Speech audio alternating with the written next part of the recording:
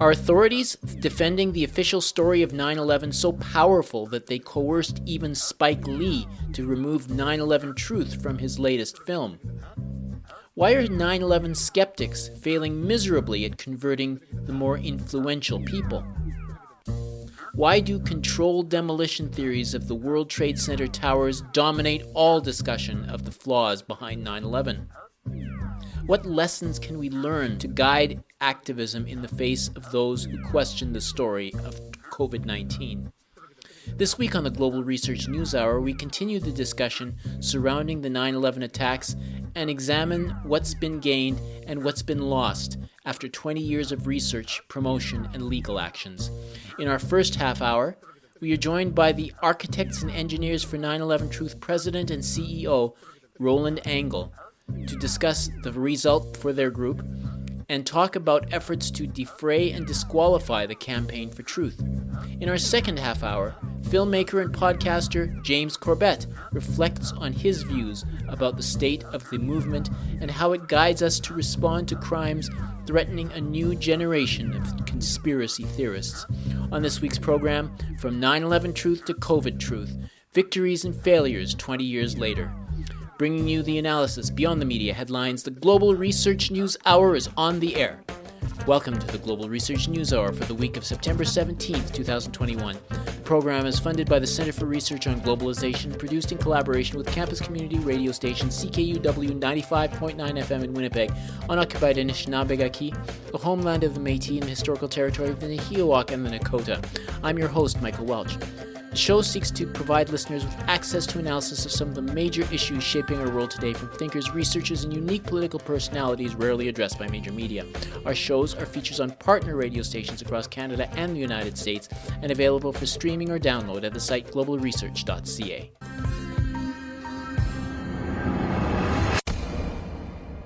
We'll begin our show with News Notes, a sampling of articles from the Global Research News site.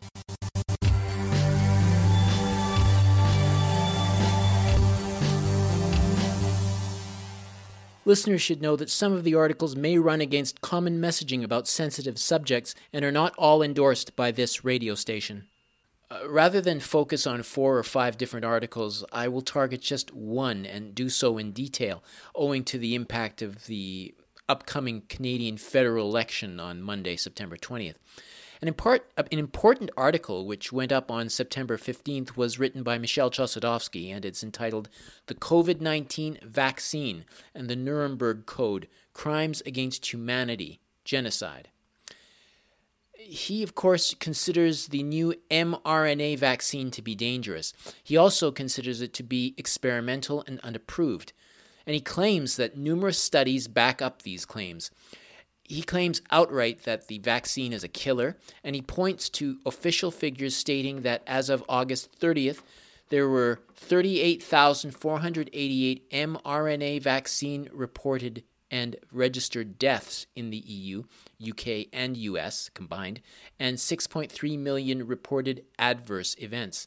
And given that less than a tenth of the deaths and injuries are reported to the Vaccine Adverse Event Reporting System, or VAERS, there would be 400,000 deaths and 63 million injuries in these regions.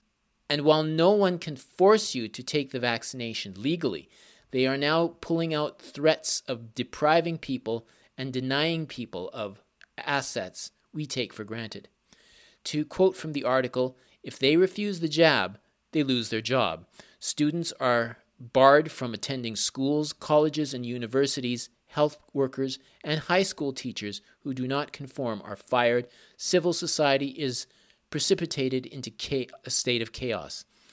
And as an aside, the Trudeau government has already made it clear that under his leadership, all employees of the federal government would have to be vaccinated, and all travelers on planes, trains, and cruise ships need to prove their vaccination in order to get on board. And then the most creepy and disturbing aspect is the rising by legal analysis of the issue of the Nazi doctors' trial, in which the Nazi doctors were charged with war crimes for conducting experiments on prisoners in the concentration camps and among civilians. In case it sounds over the top, that comparison, Consider that Nuremberg is the basis on which we disallow mandatory vaccines. Given the 10 principles of the Nuremberg Code released on August 19, 1947, it seems the current dispatch of vaccines and of the vaccine passport are violations of Nuremberg. So let's take a look. Number 1, the voluntary consent of the human subject is absolutely essential. This means that the person involved should have legal capacity to give consent, should be so situated as to be able to exercise free power of choice without the intervention of an element of force, fraud, deceit, duress, overreaching, or other ulterior form of constraint and coercion, and should have sufficient knowledge and comprehension of the elements of the subject matter involved as to enable him to make an understanding and enlightened decision. Number 3, the experiment should be so designed and based on the results of animal experimentation and a knowledge of the natural history of the disease or other problem under study that the anticipated results will justify the performance of the experiment. 4, the experiment should be so conducted as to avoid all unnecessary physical and mental suffering and injury. So all of that on top of the deaths and injuries which, according to evidence from VAERS and other sources, are on the rise. And he finishes off with the following. We are dealing with a worldwide process of crimes against humanity. Entire populations in a large number of member states of the UN are subject to compliance and enforcement without the rule of law. If they refuse the vaccine, they are socially marginalized and confined, rejected by their employers, rejected by society. No education, no career, no life. Their lives are destroyed. If they accept the vaccine, their health and their life are potentially in jeopardy. The evidence of mortality and morbidity resulting from the vaccine inoculation, both present official data and future, e.g., undetected microscopic blood clots, is overwhelming. And that is just the beginning. That's from Michel Chossudovsky's essay written September 15th. Major media and health authorities, of course, do not agree with his perspective publicly on the subject. Nevertheless, the vaccine mandate and vaccine passports are, in my opinion, among the more prominent policies raised in this election, which is on September 20th.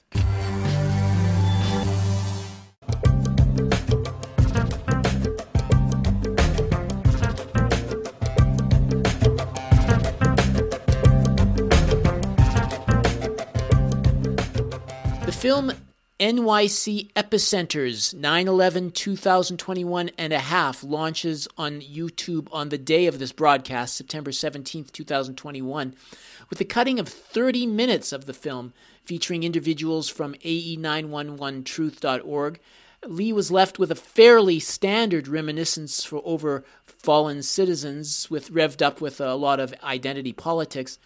This would seem to be a lost advantage for the AE911 Truth crew, who have been persuading Americans and the world of the event, which justified wars on at least 2 other countries and the civil liberties eroding Patriot Act.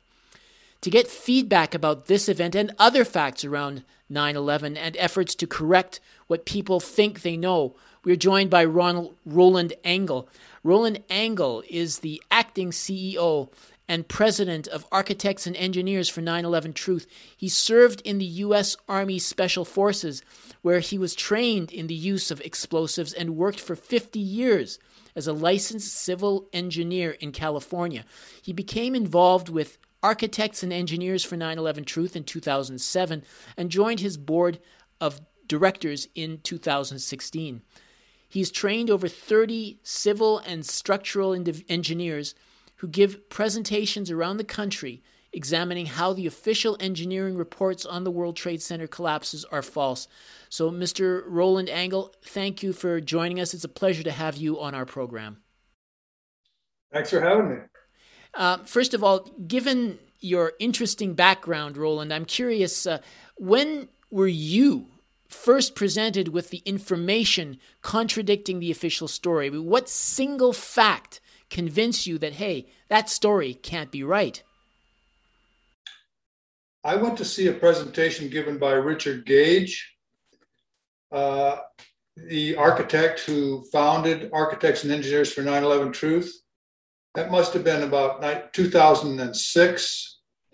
And the information he presented there seemed very convincing to me that there was serious questions about the official story that was being promoted about how those buildings failed, the three buildings at the World Trade Center. So I signed the petition that he had at that presentation asking for a new investigation. And it was that single event more than any others that sort of put everything together for me. Up until that time, I was aware of the attacks, of course, as everyone was, but I really hadn't had the time to look into the physics of it or the findings. I was waiting for the government to tell me, I suppose, like everybody else was. And the points that Richard raised there gave me sufficient cause to believe that there was a story there that wasn't being accurately portrayed to us as far as the engineering and physics of what happened to those buildings.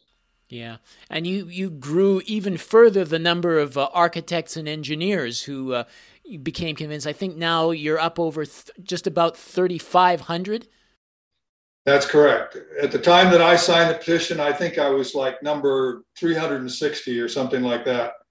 So now we've got 10 times as many architects and engineers that have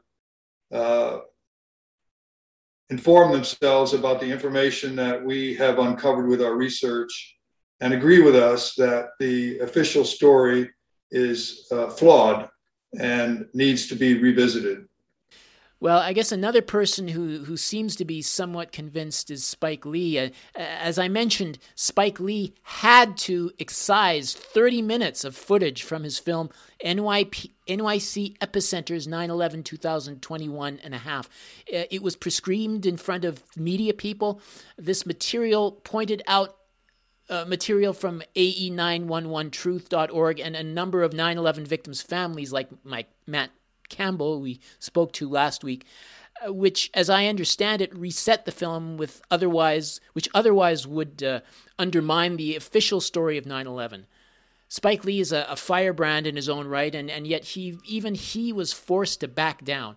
And the media people were relentless in putting down your group, and Richard Gage in particular, who believe in, well, as they say, a bunch of conspiracy theories about 9/11. So I wanted to ask, what was this if development a setback for your group? I think I'd have to say, of course, it was a setback. Spike Lee apparently was at least open to the information that we presented. And I think he was impressed with our diligence and our research. And he was willing to, as he said, let the audience decide. So he gave us a certain amount of time to make our points. And unfortunately, the comments that Richard had made regarding other matters were picked up in the press, and Slate magazine published a piece portraying Richard, and by extension, our organization, as conspiracy theorists. And I think from what I can tell, and I don't know this directly, but I'm just inferring this from the statements that were made by various entities, in particular Spike Lee himself, that it was just pushed him over the edge. I think he was already facing a lot of pressure from the powers that be at HBO to cut this material, because the press, the mainstream press, has never been friendly to our message, and they have continually tried to portray us as conspiracy theorists. And we are not conspiracy theorists. We are engineers and architects and scientists that are pursuing the evidence and looking at the reports that the government has provided, we have found serious flaws in those reports. And we have attempted to bring that message not only to the government itself, the National Institute of Standards and Technology, which produced the reports on the failure of the Twin Towers and Building 7, which came down later that day. And we have pointed out the errors that we found in the reports. We've asked them to correct their reports. They have refused to do so. And now we have filed a lawsuit because the law requires government agencies to present accurate information in their reports to the public. And we have found serious errors in the accuracy of those reports. So in particular, we are challenging them on their report on Building 7. And that report, that challenge has now entered the courts in the federal court of District of Columbia. And we will see if we can get some resolution of the issue through the legal process. Certainly the report that presented the strongest possible challenge is the one done by Leroy Hulsey a few years ago, and it shined the light particularly on the collapse of Building 7. I saw the presentation of it and had a chance to review it. When he sent the review out to peers and the general public, I'm curious, what kind of feedback did he receive, particularly from his peers? I mean, any technical details that he had maybe not responded to appropriately, or was it pretty strong? It's very curious that although we sent the report out to all the major academic institutions that have engineering programs, we did not receive any critical peer-reviewed comments that claimed that his research was in somehow not accurate, incomplete, or defective. And the public responded with, I think we had about 75 different comments, which we reviewed each one. And if they had merit, we did respond to them. There were some minor changes that were made, but in terms of the conclusions of the report, they were not affected. And those conclusions found that fires did not bring the building down, and that the only way that the theoretical model could reproduce the actual event would be to remove simultaneously all the columns, all the core columns of the building over 8 floors at once, followed a second or so later by the removal of the columns on the perimeter of the building. And that's the only way you could get free fall for about 2.25 seconds at the beginning of the collapse, and then a straight down descent into the footprint of the building. Okay, so like just to break it down to brass tacks, I mean, you've got a challenge. You're challenging him in court over the way in which the official NIST had written their report. And here's a report, an authoritative report, which no one has really questioned. And what is the excuse for basically treating this report like it doesn't exist? Well, that's an excellent question. I wish I could tell you definitively the answer, but I can only say that the response from the engineering community and the academic engineering community was a deafening silence. And I can only say that the reasons for that refusal, I would have to speculate upon, and we don't really choose to go there because there's no point in it. This is the scientific process that we are pursuing. In all matters, scientific and engineering, when a disaster occurs of this nature, there's an investigation. People that are qualified to comment and investigate do so. They publish their findings, and those findings are reviewed by the community of scientists and engineers. And if there are flaws or problems found with that original analysis, there is a debate that goes on. And the debate, people chime in with their findings and their thoughts on these matters. And eventually, the false information is winnowed out, and you come down to a clearly conclusive proof that a theory that you have explains all the phenomena that occurred accurately. And unfortunately, in this case, that debate has been denied. The original theory for why the towers came down was published in an American Society of Civil Engineering journal, the Journal of Engineering Mechanics.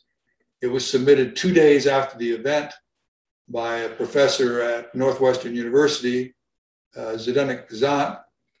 And when that theory was examined over time, there was debate for a while about it in the journal, but at some point that debate was cut short. There was a paper that was submitted by Zambodi and Johns, and it found serious errors in Besant's calculations. And when those errors are corrected, his theory does not work. In other words, the towers do not come down. However, the Journal of Engineering Mechanics refused to publish that paper and has still refused, in spite of the fact that we have filed a grievance over that issue assigned by ASCE members, and it is supposed to be heard, but years have gone by and that has not taken place. So the curtain was drawn down on the debate, and the officials, including the NIST and ASCE, are standing behind the official findings, and they refuse to talk about it any further. Well, for all of the work of yourself and other people explaining the flaws in the account of 3 buildings falling basically in a manner inconsistent with known physics is the explanation of what happened. But you seem to be winning people over every day, but not influential people such as Congress, judges, media people in authority. No matter how rigorous you try to be, you're still portrayed by media and authorities as conspiracy theorists. So what are your prospects for gaining traction in an audience among influential individuals?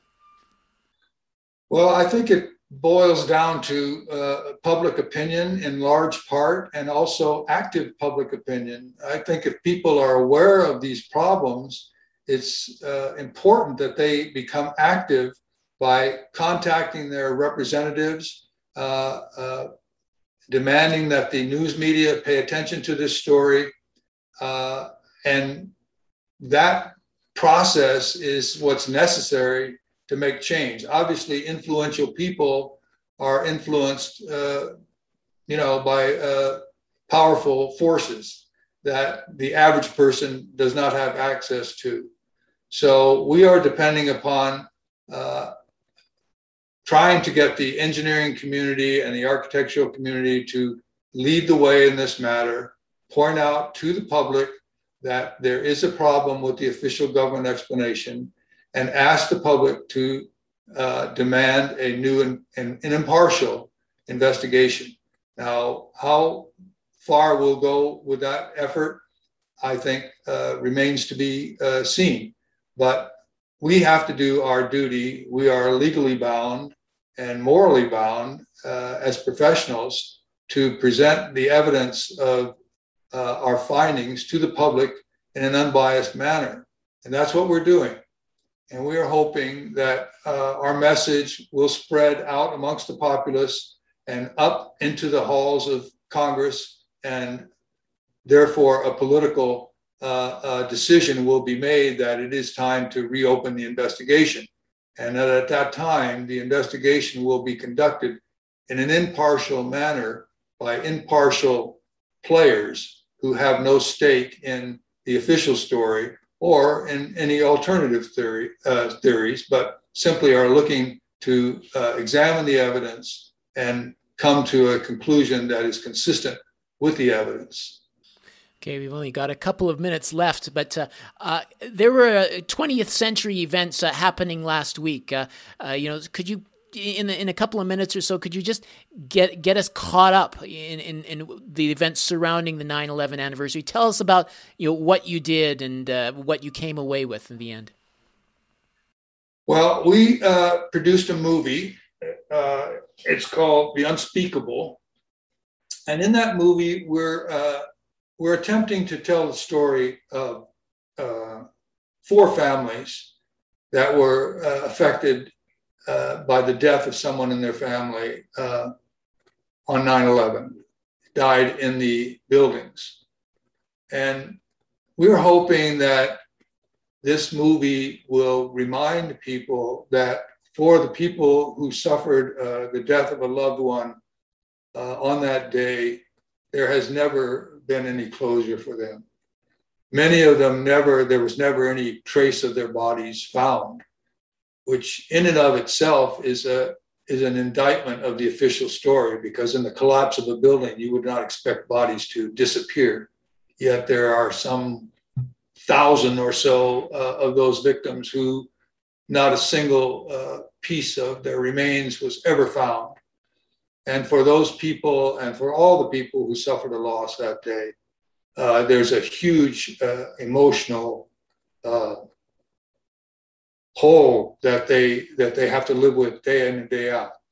And we were promised by our political leaders that we would never forget what happened on 9/11.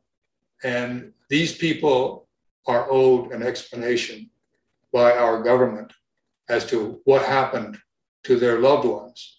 So by producing that movie, we've sort of taken a new turn in that we've examined the physical evidence, the evidence per se, and now we're turning a little bit to the reasons why we need to have this investigation carried out. And we're hopeful that this movie will help propel that kind of public presentation, that kind of public pressure that we're going to need in order to force our political leaders to address this question. And we know that politicians have to react to public pressure at some point.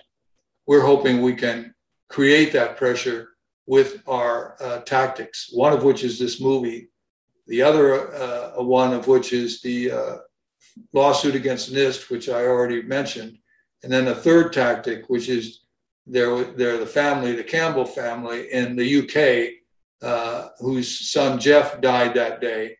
As we've applied for a new inquest, and that inquest would reveal the details that would show that the official story could not possibly be true, and therefore create more public pressure for another investigation. So those are the tactics that we've taken. We also published, Andy Steele, one of our staff members, has written a graphic novel, Born on 9/11, which is a 365-page graphic novel, which it tells a very compelling story. It's a fictitious story, but it illustrates the journey that we've traveled in trying to get this message out to the public. Well, I can see that AE 911 Truth is definitely a major force to be reckoned with in terms of promoting the truth. So I want to thank you, Roland Angle, for taking the time to speak with us, and wish you well in your current and future endeavors. Thanks very much. We appreciate your having us on. We've been speaking with Roland Angle. He is acting CEO and president of Architects and Engineers for 9/11 Truth. You're listening to the Global Research News Hour, broadcasting from CKUW 95.9 FM in Winnipeg and from partnering radio stations across Canada and the United States. James Corbett is a film director and producer based in Okayama, Japan. He started the Corbett Report website in 2007 as an outlet for independent critical analysis of politics, society, history, and economics. It operates on the principle of open source intelligence and provides podcasts, interviews, articles, and videos about breaking news and important issues. On this 20th anniversary of 9/11, I thought he would have some interesting thoughts to share. Well, here he is, James Corbett. I'm delighted to have you on my show again. Welcome. Thank you for having me here. It's a pleasure to talk to you again. Yes. Your interest in 9/11 Truth started a few years ago after the event. Might I ask what specifically about this event left you convinced that the official story was flawed? I think in order to understand the effect of discovering the fraud of the event, I have to return to the day itself and the events and the way they played out. And like I imagine much of the public on that day, I rather unquestioningly accepted a lot of what was being told and what was being shown to us, with growing sense of unease about the ways that 9/11 was clearly being used as a political bludgeon on the geopolitical stage in order to enact a war agenda. That obviously started to rankle, but any suggestion that there was anything untoward with the events themselves seemed to me outlandish conspiracy theory, which is interesting because, of course, I, growing up, had been willing to question all sorts of things. I did not believe that Lee Harvey Oswald was a lone nut or that those sorts of things. But in this particular event, perhaps because of the trauma of the events themselves and the way they were presented, I found it difficult to go there. It wasn't until the 5th anniversary of 9/11 that I started to encounter information online that at least got me questioning. And I wish I could identify the single silver bullet, as it were, that got me there. But I think it was more of a series of assertions that I was encountering in online documentaries about, for example, Osama bin Laden suggestions that Osama bin Laden was meeting with American intelligence in a hospital in Rawalpindi before 9/11 and things like this, which sounded outlandish to me, outlandish enough that I decided to look up, well, is that true? And then I could determined for myself, that was reported by French intelligence in the summer of 2001. Or I heard about Operation Northwoods, a joint chiefs of staff authorized plan to commit terror attacks in the United States with casualties in order to blame that on Cuba, in order to justify an invasion of Cuba. I thought that sounded absolutely staggeringly outlandish until I looked it up and saw the declassified documents for myself. It was really that process of starting to not just encounter assertions of the information, but actually looking up the documents underlying that information that got me interested in independent media generally. I mean, I wouldn't be here doing this today if it wasn't for that experience that I had around the 5th anniversary of 9/11. Yeah, well, myself as well. I know that the 9/11 Commission report, which contains a lot of information that's in doubt, based on what you know about that report, what should the average listener think about as one of the most damning aspects of the official statement? I think for me, one of the statements that has always stuck out for me was the statement on terrorist financing, where ultimately they conclude that whatever the sources of the money trail here, it's not that important. Something to that effect. I've quoted the actual line from the commission report, which I have sitting behind me, many times, because it's just so staggeringly on its face ridiculous. The idea of a criminal investigation, basically not interested in the money trail, is a gigantic sign that they were not interested in investigating this at all. There have been many explorations of the staggering failures of the 9/11 Commission, even from a mainstream perspective. You had Philip Sheenan and others who had written about the 9/11 Commission report and its many shortcomings. One of the facts that I think spells it out most clearly is the fact that Philip Zelikow, who was appointed to be the executive director of the commission and essentially was running the commission, the chairman were more figurehead positions. The executive director was the person who was dealing with it, hiring the commission staff, directing them, telling them what to write about, and then ultimately organizing the final report. Not only did all of that work, But as Philip Sheenan reported in his, I think, 2008 book on the 9/11 Commission, Zelikow and one of his partners had, at the very beginning of the entire investigation, before the commission staff had even met a single time, written the entire complete outline of the final report of the 9/11 Commission, not only including chapter titles, not only including headings, not only including subheadings, but subheadings. Every single part of the 9/11 Commission final report, which is the official story of 9/11, was already baked into the cake before the 9/11 Commission even began meeting. So that should tell you what you really need to know about the reliability of that report. There are many, many, many other points to be made besides there, but I think that gives you the flavor of just how reliable that investigation really was. A lot of the information came out of torture. Was a way of getting information from another extremely important point. I can't remember off the top of my head, but it was over 400 of the footnotes, a full 1/3 or 1/4 of the footnotes in the 9/11 Commission report sources back to CIA extracted torture testimony from a few key eyewitnesses or key participants, or at least alleged participants, the testimony of which would not be admitted in any court. And in fact, that's exactly what the continued, ongoing, never-ending circus trial that isn't taking place in Guantanamo right now with regards to KSM, the so-called mastermind of 9/11 and his alleged co-conspirators. That's the reason why in the 15, 16, 17 years they've been trying to bring that case, they still haven't even been able to do that, even in a military kangaroo court, because the testimony was extracted via torture. And when that was discovered, and the evidence of those torture testimony sessions, the waterboardings and others, the video evidence that existed was ordered by a court judge to be preserved, the CIA went and erased it anyway. So that, again, gives you a flavor of where this actual final word on what happened on 9/11 really comes from. Okay. You know, the state of 9/11 truth today, it seems to be almost completely absorbed in the explanation of the collapsing towers, particularly World Trade Center 7. But there used to be numerous other warnings outlined by Daniel Hopsiker, Kevin Fenton, Paul Thompson, and of course, Michel Chossudovsky.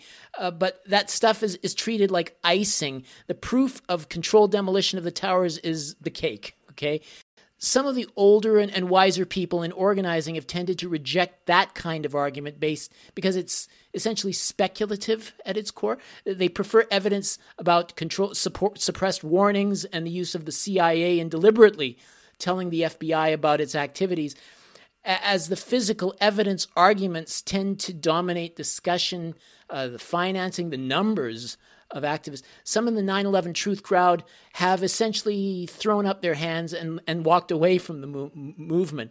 But what are your thoughts about that, James? I mean, do you really think that stressing physical evidence from the site will get you anywhere in the courts? That's actually been a particular bugbear of mine almost since the beginning of my exploration into 9/11 Truth. I noticed even at that time in 2006, 2007, the very early days, whenever I would bring up the topic or even try to explore the topic with other people in real life, the thing they would say is, oh yeah, I saw that video on YouTube of the different explosions in the towers or something along those lines. It would always boil down to the towers at best, or maybe the Pentagon or some other aspects of the explosive fireworks of that day. And I do not dismiss for one second the importance of investigating that. I think it is an important piece of what happened. But if we reduce 9/11 Truth down to the explosives events that happened on that day, and that's all we talk about, that's all we investigate, that's all we look at, then for me, it's just a fireworks show. It's just a pyrotechnic event. It has no meaning and no consequence if we reduce 9/11 Truth down to that. Because at base, for me, 9/11 Truth is not about the day of Tuesday, September 11th, 2001, from 8:55 a.m. to 11 a.m. or whatever time frame we set there. No, this was at the very least, as one of the 9/11 commissioners himself admitted to, I believe, We Are Change LA over a decade ago, this was the result of a 20-year conspiracy, which one would assume he's talking about the origins of what eventually became Al Qaeda in the Soviet-Afghan War and things along those lines. And if it was at least a 20-year conspiracy to bring those events about, it has since played out over 20 years in various permutations for various political agendas. And if we reduce all of that history and all of those extremely important points down to it was some explosions that happened in a building, then we miss the absolute core of what 9/11 really signified and the way that it's being used. And then we miss the actual importance of those events for the events that we are living through now with regards to the current crisis. When we're looking at the COVID crisis, we cannot understand this unless we understand the greater paradigm that was operative, not just on the day of 9/11, but that was opened up by recourse to the events of 9/11. For sure. And I definitely agree with you. I mean, I think that the evidence is pretty strong about the cold control demolition, but I mean, you only have a sliver of thought encapsulating this basically grand spectrum of activities.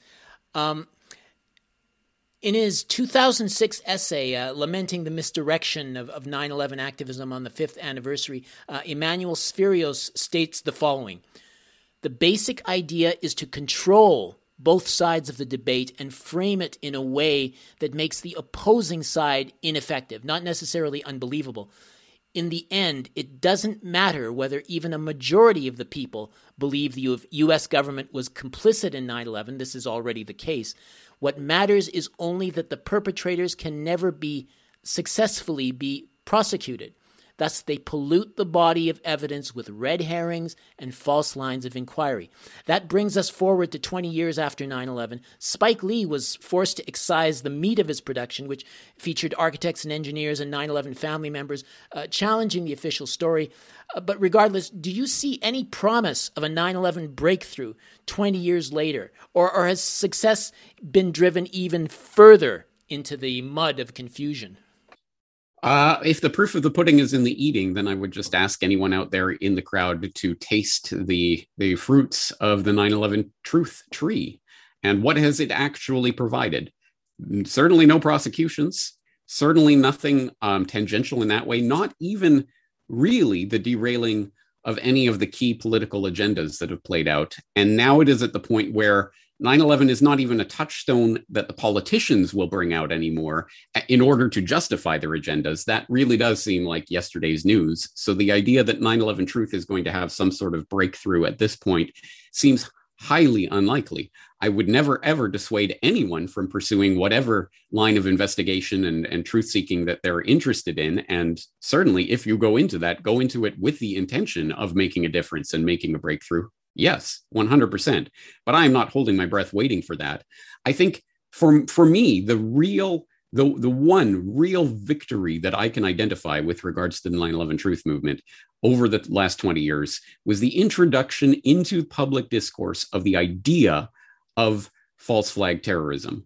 And I can attest to this from my own perspective, being someone who, if you had confronted me with that idea 20 years ago, I would have responded as I think most of the public has responded for the past couple of decades.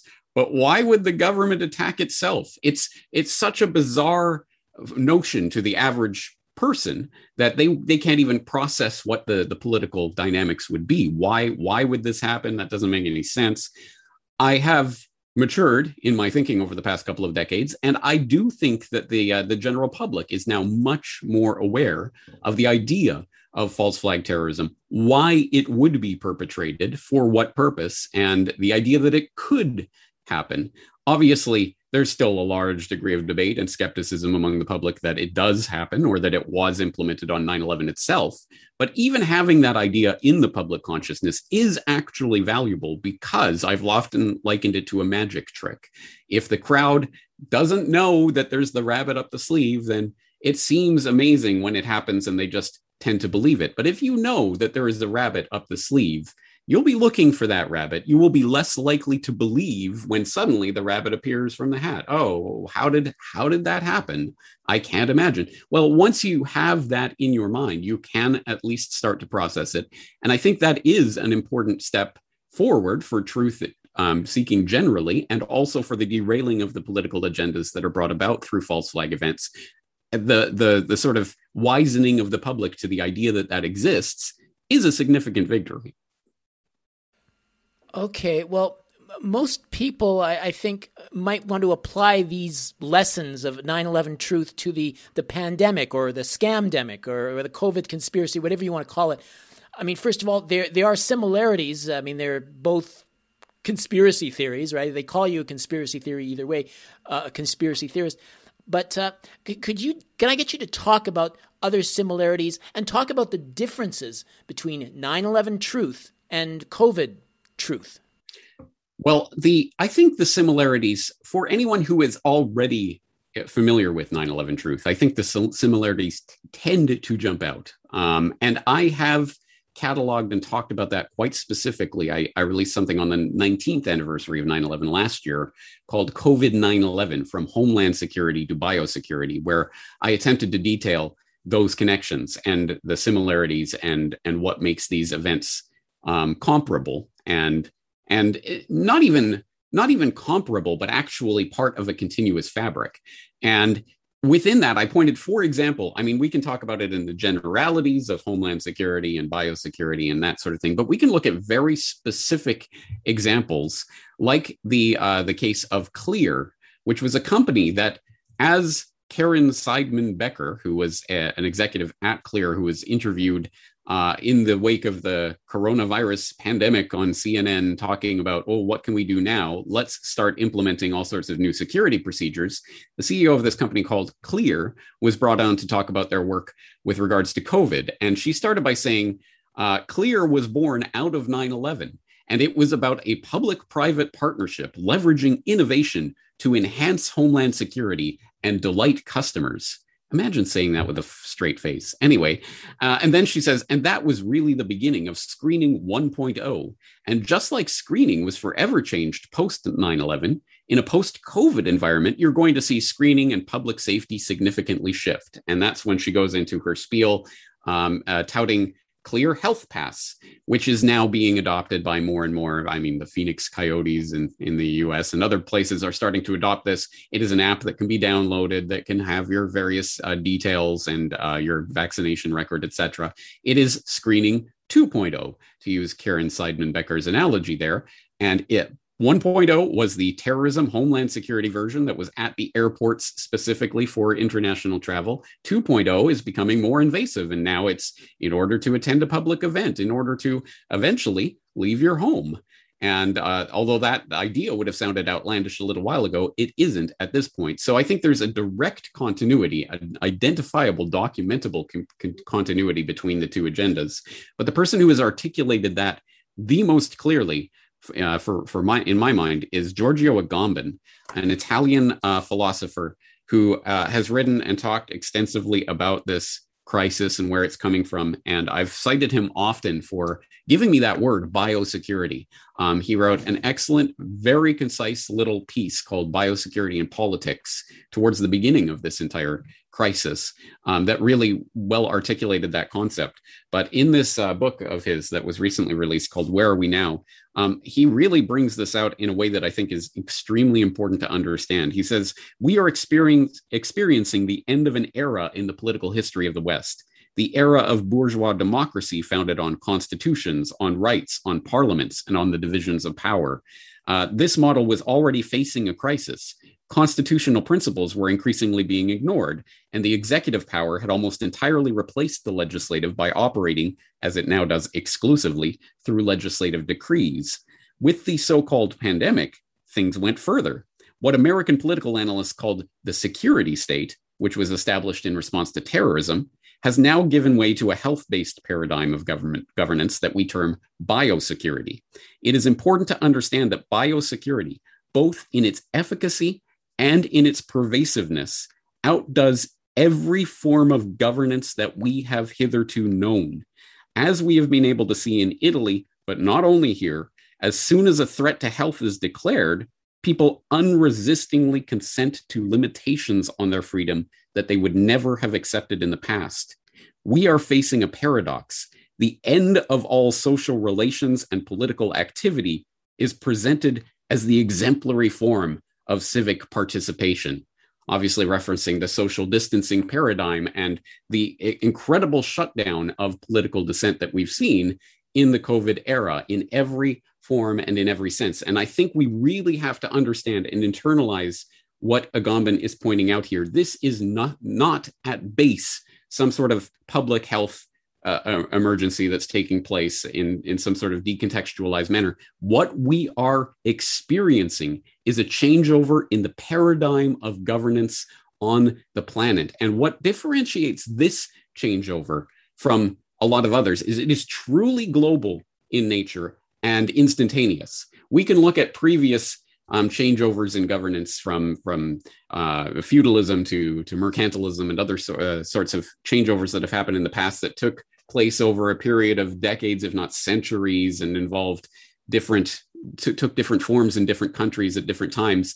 But we're watching an almost simultaneous rollout of a new governance paradigm throughout the world right now based on biosecurity. And anyone who thinks that that is simply going to disappear when this pandemic is declared over truly does not understand what we're living through right now. And I think that to me contextualizes what 9/11 was about, which was the institution of this new form of governance, the security state, which enabled all sorts of legislation and other things that gave more centralized, more power in the hands of the executive. Well, now we're seeing the complete takeover with regards to the biosecurity state and literally the limitation and control of each individual and their participation in society. Yeah, for certain. I mean, I can't imagine any other way that you could just, shut down economies like that if we did it through, I don't know, democratic processes. After 20 years of, since 9/11, the deep state or secret governments have learned how to adapt to 9/11 skeptical thinking. They expect the people to be more distrustful of government and media when someone cooks another scheme hidden by media, that the reaction is to label it a conspiracy theory. And then they say they're getting information that they're getting it from internet con artists or something like that, to the extreme of even developing conspiracy sites clandestinely. And so that is the confusion of our time 20 years later. QAnon, for example, I suspect is most likely cooked up by the state. Prop or Not featured the release of the names of sites and groups that ask too many of the wrong questions. So they're Kremlin agents, essentially. But the point is that this is the part of the interpretation of the changing times. Don't hide the conspiracy. Instead, bury it in an avalanche of conspiracy theories. Would you agree to that?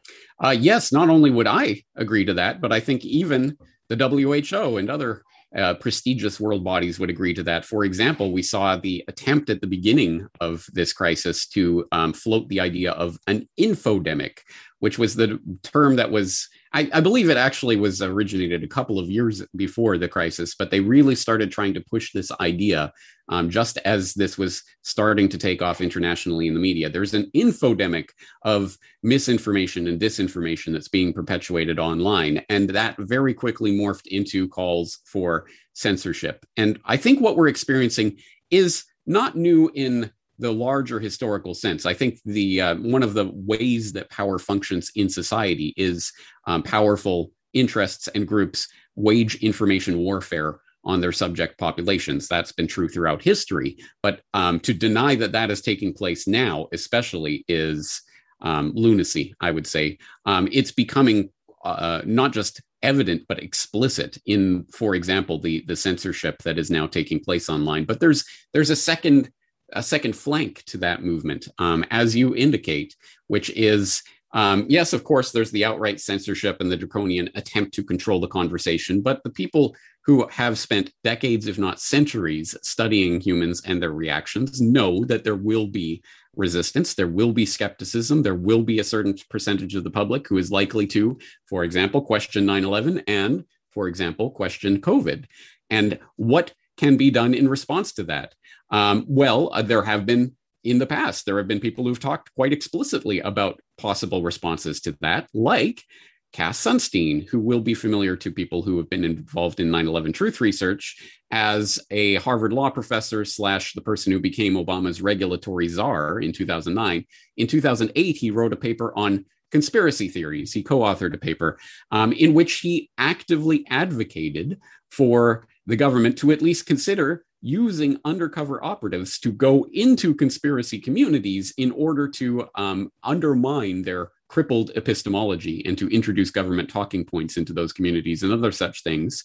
As I pointed out in a recent editorial, although many people have pointed out time and time again the horrific nature, the totalitarian mindset that emerged from, and that idea of putting out government propaganda through covert means as a way of trying to undermine the idea that government engages in covert operations against its citizens, which is on its face a contradiction. But beyond that, as I pointed out in my editorial, actually it's even more insidious than that, because by introducing this idea of cognitive infiltrators, as he called them, going into conspiracy community discussions undercover, he has then introduced into the debate in conspiracy circles of, well, anyone who doesn't agree with me is clearly a cognitive infiltrator and you're working for the government. And suddenly, as we have, I think, demonstrably seen in the 9/11 truth space, it's undeniable at this point, it has devolved into warring factions who have become marginalized and then further marginalized and further marginalized themselves into smaller and smaller groups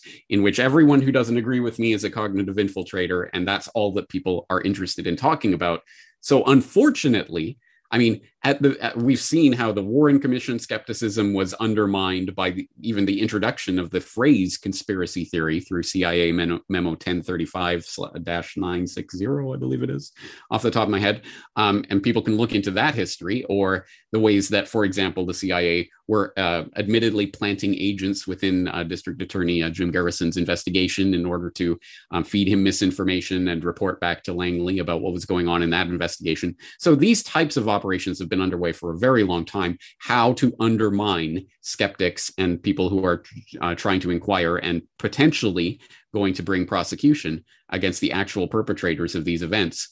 Unfortunately, that means they've had half a decade to fine-tune, half a century to fine-tune these various techniques. And unfortunately, I think we already seen signs that it's working quite well even in the conspiracy space, as people start again to further and further marginalize themselves, retreat into certain dogmatic positions about what they believe is happening right now, and then not willing to work with or in any way engage with people who don't agree every single point about what I think is happening right now. And people are starting to limit themselves into these little boxes. And then there's, on top of that, the absolute flood of information, an infodemic that is demonstrably taking place every single day. There's 1,000 news stories that are pertinent to what's happening right now that no one person could possibly keep on top of all by themselves. And that is absolutely overwhelming. And put on top of that, not only the health concerns that people have at this time, but the mental health concerns about isolation and lockdowns and all of these things, the way they're affecting people. I won't say that we've never seen such outright levels of total all-encompassing warfare on the population through every vector before, but you'd be hard-pressed to find one in which it has been so relentless and so long-lasting as this one has already been, and we're only a year and a half into this. James Corbett, I have to close, but I have to say it's been really fun having you, being able to explore these issues with a fellow podcaster in depth. I know you're going to take on multiple projects.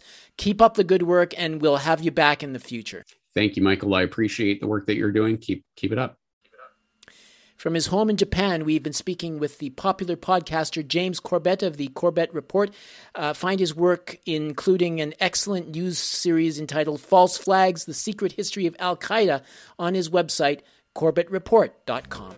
You've been listening to the Global Research News Hour, a program funded by the Center for Research on Globalization and produced in collaboration with campus community radio station CKUW 95.9 FM in Winnipeg on occupied Anishinaabe-Gaking, the homeland of the Métis and the historical territory of the Nahiawak and the Nakota. The show is aired on other radio stations across Canada and the United States and is available for streaming or download at globalresearch.ca. To leave feedback on this program, please email globalresearchnewshour@gmail.com. I've been the show's host and producer, Michael Welch. Thank you once again for listening.